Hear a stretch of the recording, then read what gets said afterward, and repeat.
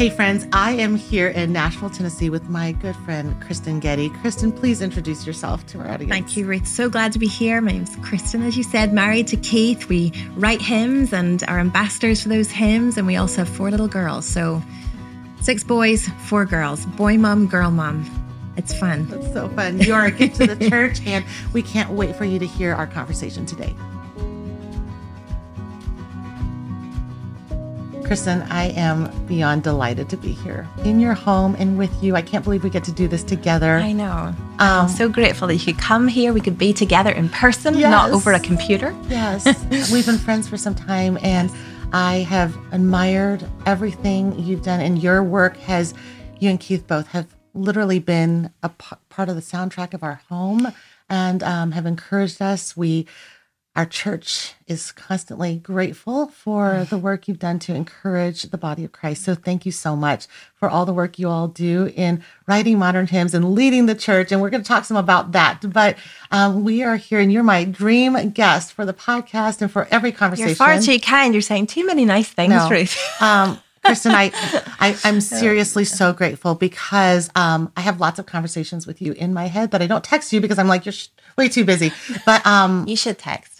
I will do it. I will do it more. But, I've been working on this book that is coming out, Pilgrim, 25 Ways God's Character Leads Us Onward. And I have been singing hymns for so long. And since I'm a piano player. And so I thought I was going to know that. I was going to be a concert pianist. We must have had that conversation before. Maybe. And I flipped my baby brain head after 4 children. I forgot. Literally in 8th grade, my parents were not yet believers, but we started going to this church, and I signed up to be the pianist, the accompanist, and I learned how to play every single hymn in the hymn book and do the intro. And I learned how to add a little flourishes, and I was just an 8th grader, but I was the church accompanist at the small little Chinese church from 8th grade until my sophomore year of high school. And so, Kristyn, it's really a full circle for me to be able to write a book that pairs lyrics from hymns that aren't just, lyrics that I just like, but they're lyrics that teach and remind me of God's ways, so that when it's lodged in my head, I know that He goes with me. He is faithful. So things like God's immutability and things like His sovereign care, those are attributes that we learn from Scripture, but ultimately we can rehearse to ourselves through hymns. And you do an amazing job of encouraging all of us through intentionally writing music that will help the church remember the truths of God's word. So tell me a little bit about why are hymns, because that's my hymn story, is that, from 8th grade on, I was like, our church chose to sing hymns. And so I got real familiar with the old hymns. What about you?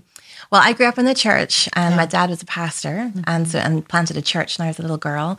And we did a whole variety of music growing up, but I always loved the hymns. And my mum told me just a couple of years ago that my great-grandmother, who had a real spiritual influence on me and my sister when we were little, she would sing hymns over me whenever she would rock me to sleep. Do you remember any of them? The one that my mum remembers most is When I Survey, which we just recorded actually a couple of years ago, to the melody that I grew up singing, which is slightly different to how we sing it here. Hymns are so funny how they travel everywhere, pick up not just same lyrics, but different melodies. They move about. So that's probably one of my favorite hymns, When I Survey, and it's lovely, that little connection to her, to my Nanny Burns. But then some of the greatest hymns we grew up singing. But I met Keith whenever I was 18. And he grew up in a Presbyterian church that had a lot more liturgy and hymn singing, and particularly with his father and grandfather going back several generations. And he was so passionate about the hymns. The first year that I left high school, I went to a Bible school for a year. It was a gap year. And during that year, the song that I would sing all the time was How Deep the Father's Love. And that's one of Stuart Toynend's hymns. Yes. And I just loved that. I remember every time singing it going, this is the sort of thing that I want to sing. Okay. And it reminded me of some of, the hymns that I grew up with. And then when I came back from that year is when I met Keith, and he too had been so inspired by that hymn, How Deep the Father's Love, having grown up in hymns and loved it. That notion of not only do we love these hymns that we've sung and our parents have sung and our grandparents have sung, but in our generation, what are some of the ways that we can write songs inspired by that model, songs that have more of a folk style, songs that have melodies that have more of a timeless quality to them, that you sing them today, but you could have sung them 100 years ago, and perhaps we'll sing in 100 years' time, and lyrics that go as wide and deep as we can on the character of God, the riches of Scripture, that look at all the breadth of the themes of the church and the Christian life. You know, if you were to take an old hymnal and look at the contents page and just see how they just gather in so many themes, so many characteristics of the Lord, take you through the church's year, take you through a church service, songs that intentionally speak into all these things and in a deep way. That those are some of the inspirational points. And that started Keith on a hymn writing journey, which led to him meeting Stuart Townend and writing In Christ Alone. And I remember... I didn't realize that was how it started. That was the first song, the first hymn. And so it's just so interesting. Keith and I loved this song. And then he met with Stuart. That was the first hymn. And I remember singing the demo for it. And whenever we were in Northern Ireland, Keith, and when I met him, he said, "You thought about writing songs?" I said, "No, I haven't really." And he said, "Well, I'm trying to write some songs. Why don't you write lyrics?" Because I was about to start a degree in English literature. And so I was really interested in words and loved to sing. And so that sort of started us on that journey. And so he would invite me to come write songs. Then he would take me out for dinner. And then he'd get me to do the demos, Goodness, You so sing my amazing. demos and I'll, and it was... Okay, what year was that? This was in 1999 and 2000. Goodness. Okay. And so I remember doing this demo for In Christ Alone. It was actually to an old hymn text to get the melody there. And then that was sort of the beginning. He and Stuart wrote a lot of songs together, and I gradually sort of got folded into the effort and had the joy of singing them. And over these last 20 years really then, we've, it's always come out of collaboration, which we have loved, and just people who come from different places and different thoughts and different spiritual journeys and musical backgrounds, and bringing all these ideas together to try and come up with what is the best melody and the best lyric that we can. And so that has been sort of our pursuit, and Hymns to Carry for Life has been one of the driving forces. Something like Great Is Thy Faithfulness, which I know is in this beautiful new book that you have here. My parents sang it at their wedding. They taught it to me as a kid. I grew up singing it. I'm now singing it, watching my children sing it. It just becomes richer over time because you link these songs to your life experience. So as a 21-year-old singing Great Is Thy Faithfulness, trying to work out what to do with my life. Right. Then in my 30s, having these babies and going, I'm not quite sure how to manage this. Yeah. And then now in my 40s, raising them and growing older and being able to look back on more life. That song follows with me. And I'm so grateful, along with all the modern songs, to have this core of hymnody that I carry in my pocket, carry in my heart, carry in my mind, and bring into my life. And that's my exact experience too, is that for all the songs that I love singing in modern praise songs, I know that so many times when I'm in the midst of the biggest questions in my mind, feeling the most lacking in my life, whatever it is, I'm a mama to six, and, our house is as noisy and as busy as your house, we've got all this going on. And in the different seasons of life, it's God's word that never changes. Right. But sometimes, just like the psalmist does, you have to call it to mind, and you have to actually tell your soul what to do. Where music helps. Right? It calls it to mind in a way other things don't. Yes, when we read in Lamentations 3, this I call to mind, and therefore I have hope. Right? I think about all the time of like what I try to turn to. And sometimes, we've got this little handy device in our pockets at all times that we can say, I don't have hope. I feel a little down right now. And what do we do? I hope I don't do this all the time, but it feels like we all culturally just go, well, I'm going to numb myself to death by going to social media or somewhere else and start scrolling and find something else that will just take my mind off of it. But I think the hymn writers have always declared the truths of God's word so that it might be in our minds and we might have this melody on our lips, and as we need to remember hope, we call it to mind, right? Yeah, no, and I've watched this with my second daughter in the last few weeks. She has been learning the state capitals for all the states. Impressive. And she was struggling. This is a classic third grade curriculum, struggling to remember them all. And so we found these songs online where she could sing all the different songs in their state capitals, and the capitals, and it just transformed it for her. And she went in and she aced the test, and we were so excited. Right? But just to the point of the things that we sing, they linger longer in our memory. Absolutely. And so we have this opportunity with music to put God's word into our hearts and minds in a way that really sticks. I love that you said it that way, because I actually use the words linger longer all the time about my art. Yeah. Because to me, I use my watercolors and my artwork to be conduits that help somebody linger on a page longer and say, I want to look at this scripture or this lyric from this hymn that I've penned. I've lettered these lyrics in Pilgrim in this book, but I want somebody to linger long and remember it because they're visually connecting and then listening at the same time. Right. It's so beautiful. I love your work, Ruth, and always have so much. I was just chatting to Keith this morning because we're writing a hymn on suffering right now. And we were just reflecting that maybe the temptation is to put all these statements down, from the Bible. This is how we should think theologically about this, but saying particularly in this theme, and in any theme we sing, what the arts do to bring comfort and nuance, which almost, it comes closer as a friend, as opposed to sometimes this is what you should think. There's something about beautiful art and beautiful poetry and beautiful music, which sort of woos the soul. He made us to be appreciate it. There's something that happens when you stand at the ocean's edge and you see the ocean, or when the sunset comes. Like, he didn't have to make the sunset pink and oranges, but he did, right? And he didn't have to make us respond emotionally when we hear a melody and it just brings tears to our eyes or whatever.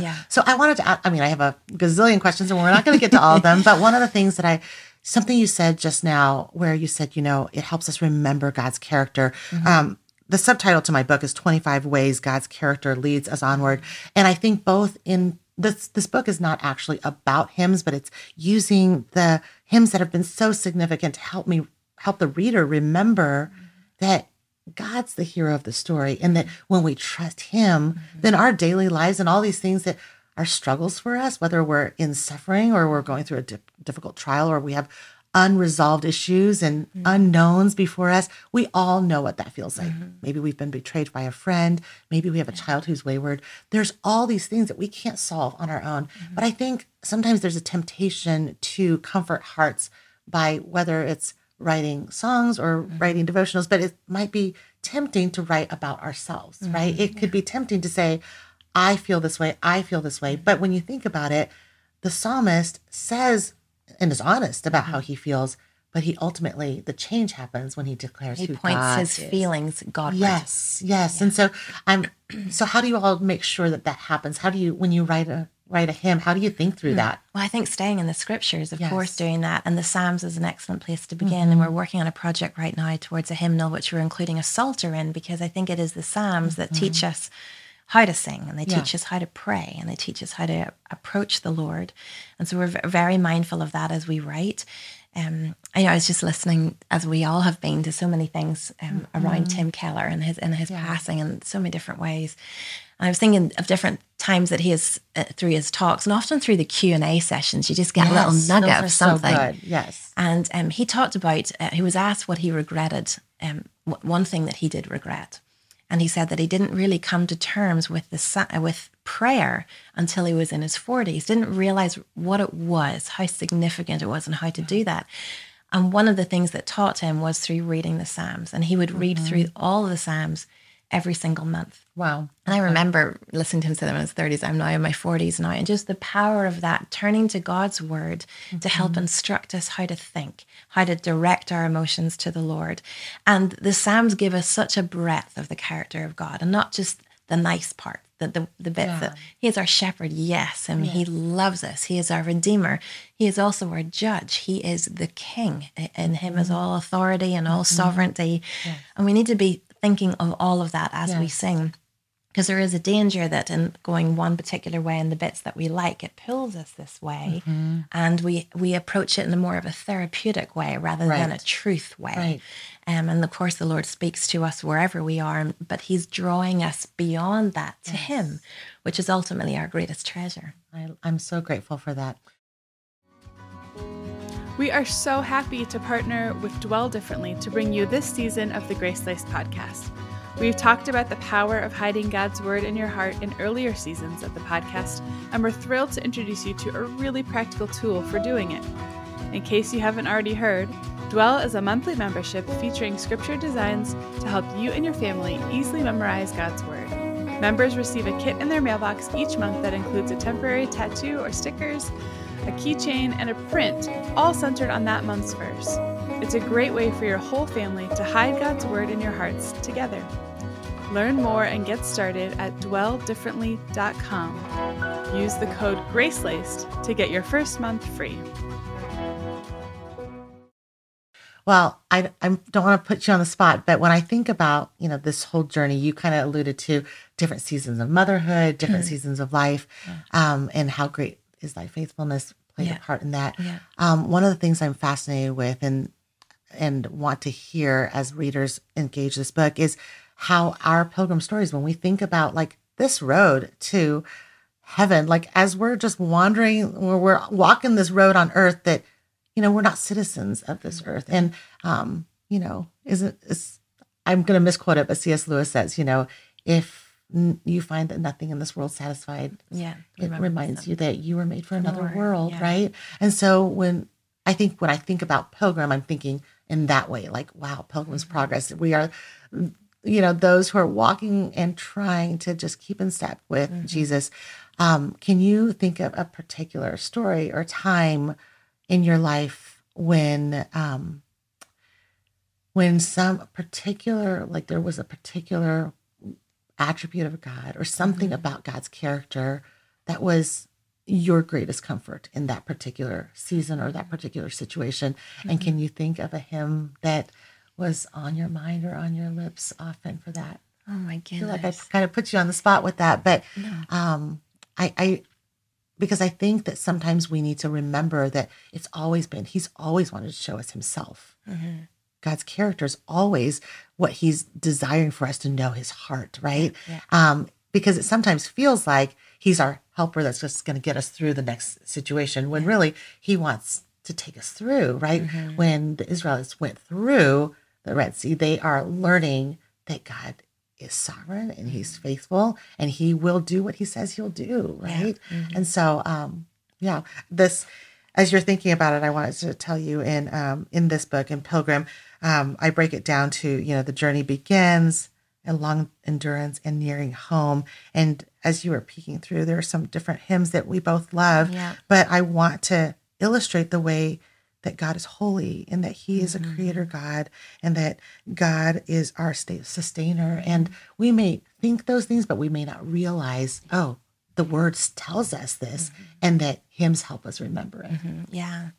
Well, you mentioned C.S. Lewis, who, of course, was born in Belfast. Did you know that? I did not know that. Because he's very much an English professor, but he was born in Belfast. I still want to visit because Caleb spent that time in Derry and has all those photos. And by the way, a little quick sidetrack, but Crossway put out that Psalms book, right? And it's all those photos from Northern Ireland. Are they your photos? No, they whenever they were doing some interviews around that ESV recording, they brought a photographer and he took himself off for several days and had the time of his life taking photos. They all look like photos my son took when he was there. So I was like, I know all these places. I was like, this is Kristyn Getty's neck of the woods. I gotta go. I gotta go. So gorgeous, so really close to where we live. Whenever we go home, there's a castle called Dunluce Castle, which is 7 miles from our house, and that actually inspired C.S. Lewis for Cair Paravel for the Narnia stories. No way. As a little boy, he would go north coast to visit, and so it's just anyway. But all that to say, I love that quotation you mentioned, but there's another one I actually have at my kitchen sink, and it's meant so much to me, and I need to write it into a song. You need to take this quotation and you need to paint around it. Let's do something together. That'd be amazing. There are far, far greater things ahead than any that we leave behind. Yes. And I feel that in lots of different ways, tiny and great. At the passing of a friend or a cancer diagnosis or whatever the struggle would be, to just... My daughter is graduating from kindergarten and she's moving on and I want to hold those little chubby cheeks a little longer, but they're fading away into this young woman. And it just, the thing, we're constantly letting go of things and moving on to the wrinkles that are coming underneath my eyes and underneath my chin. We're constantly, there's that sense of time passing, and some of it you just want to hold on to, but to understand that this is but a breath, that there are far greater things that the Lord has planned for us. Amen. I'm not just talking about now in this earthly life. I'm talking about this eternal glory that we are called to.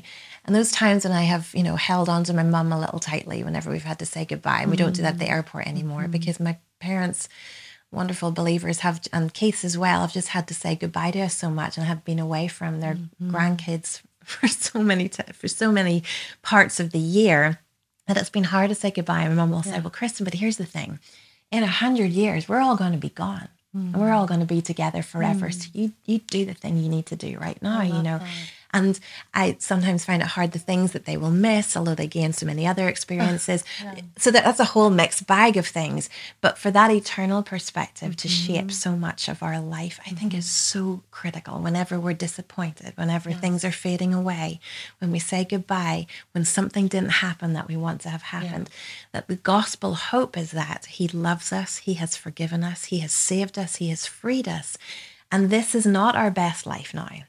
There's something so much greater to come. And so that gives a focus, it gives an energy, it gives a renewal of strength as we go about. And so one of the things I love about hymns, the greatest of hymns, they tend to have this doxological thing at the end of, praise to the Lord, but a focus on eternity, a focus on heaven to come, from, holy, holy, holy to and can it be, to when I survey, even to in Christ alone, which has been my joy to sing these last 20 years. And it constantly refreshes my faith because it's the gospel. It's always timeless. It always attaches itself to whatever season we're on in life, but it's always propelling us forward.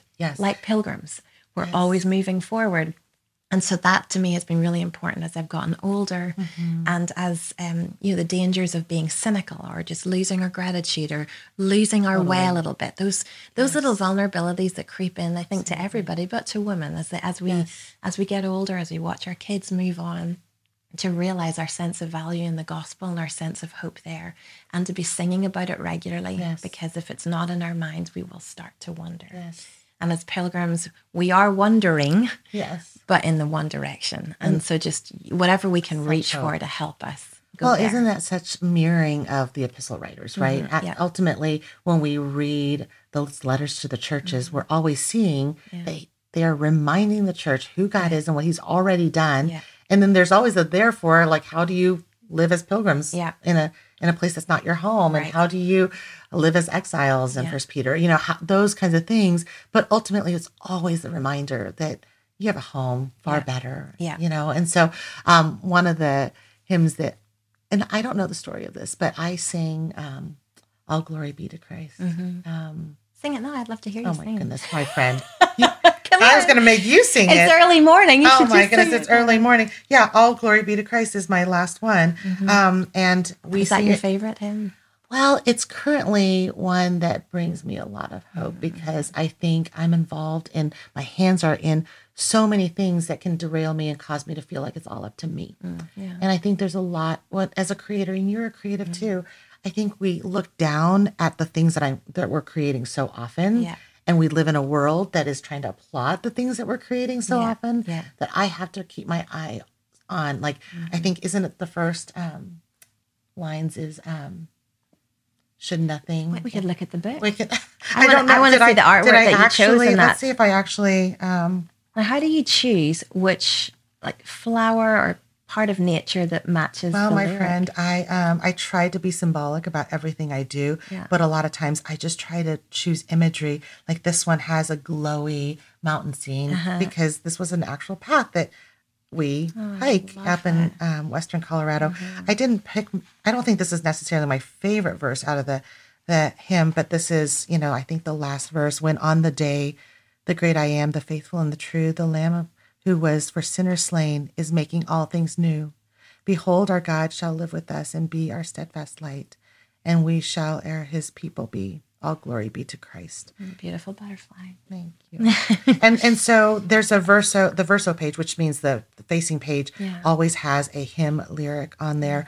And I think for me, my favorite hymn changes every day almost. Of course, but I think I need to keep my eye on the prize. Like I need to remember where I'm going, like you said, because man, it can get so caught up in, whether the house is clean and whether I'm making an impact on, or sales numbers or, all the things that are important to know because you're a steward of the things that you work on. But And some of those struggles are just sort of the shadowy side of the brightness, which is your gifts and your and passions. Yes, in life. I love to. That's just, and that's, I would sometimes go to my mom, I wish I wasn't like this. And she would say, but Kristyn, part of that is just the little struggle part of something which is so much brighter. Yes. The reason is because you care so much, so whether it's the house, you want to create a beautiful space for your family, or it's not sinful to want a beautiful home. And you want your work to be the most useful it could be, and there are certain realities that are around that. So it's just, I think, pursuing that closeness with the Lord, helps just keeping on shining a light, spreading that light into those shadowy parts, to not be discouraged. Because all glory be to Christ and the ultimate goal and the ultimate joy of his presence all together. That doesn't mean that I sit around today and say, I guess I won't clear my inbox, or I'm not going to show up for the work. No, it helps me steward better. It helps me remember that I'm placed on earth on purpose, for a purpose. Yeah. So, and the goal is ultimately worship of him, absolutely. And so that, which is what our true desire is. He's here to make us worshipers. And so even our gifts are expressions of that worship. All these things are like stepping stones. Our homes, the time we have, with our kids, the gifts that we use, our time in church, they're little stepping stones that just keep bringing us back to the Lord and pointing other people to that, which is so exciting that he uses us in that way. Absolutely. Well, Kristyn, as we wrap up, tell my audience, what's one thing that you would encourage another woman who is feeling weary or worn out on her journey? How would you encourage her? Oh my goodness. Leave her with one thought.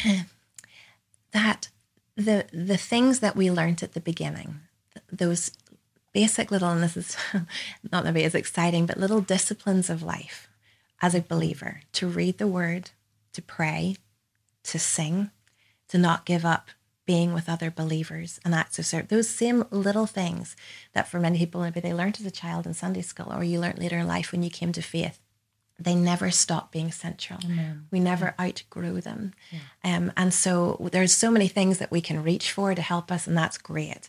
But never move away from those core little things that when added together over enough time, create a faithful and fruitful life through the faithfulness and help of God. And the people that I look to here in their 70s and 80s, who I would wish my life to be like, didn't get there by, just suddenly at 79 going, this is who I'm going to be.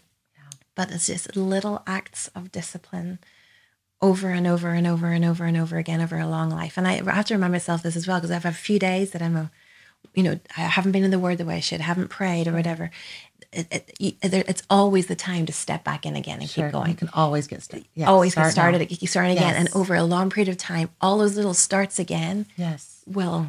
That is such an encouragement. I think it's not necessarily the most exciting thing. No, that's what we do on the strongly Pilgrim Journey. About that. Yeah, over and over again. So, friend, thank you so much. I love you, and thank you so much. Grateful. Spending this time. Next time, hope it's a little longer. I would love we can have that. Lunch. I would love that. I would love that. It'd be so great. Thank you, friend. Thank you, Ruth.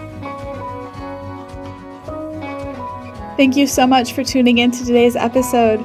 We hope it's been an encouragement to your soul, regardless of where your pilgrim journey finds you today. If you find this podcast enjoyable, we would be so honored if you would take a minute to rate the show and leave a review on whatever platform you use to listen. And if you haven't already, grab a copy of Pilgrim, now available wherever books are sold. Learn more at pilgrimbook.com.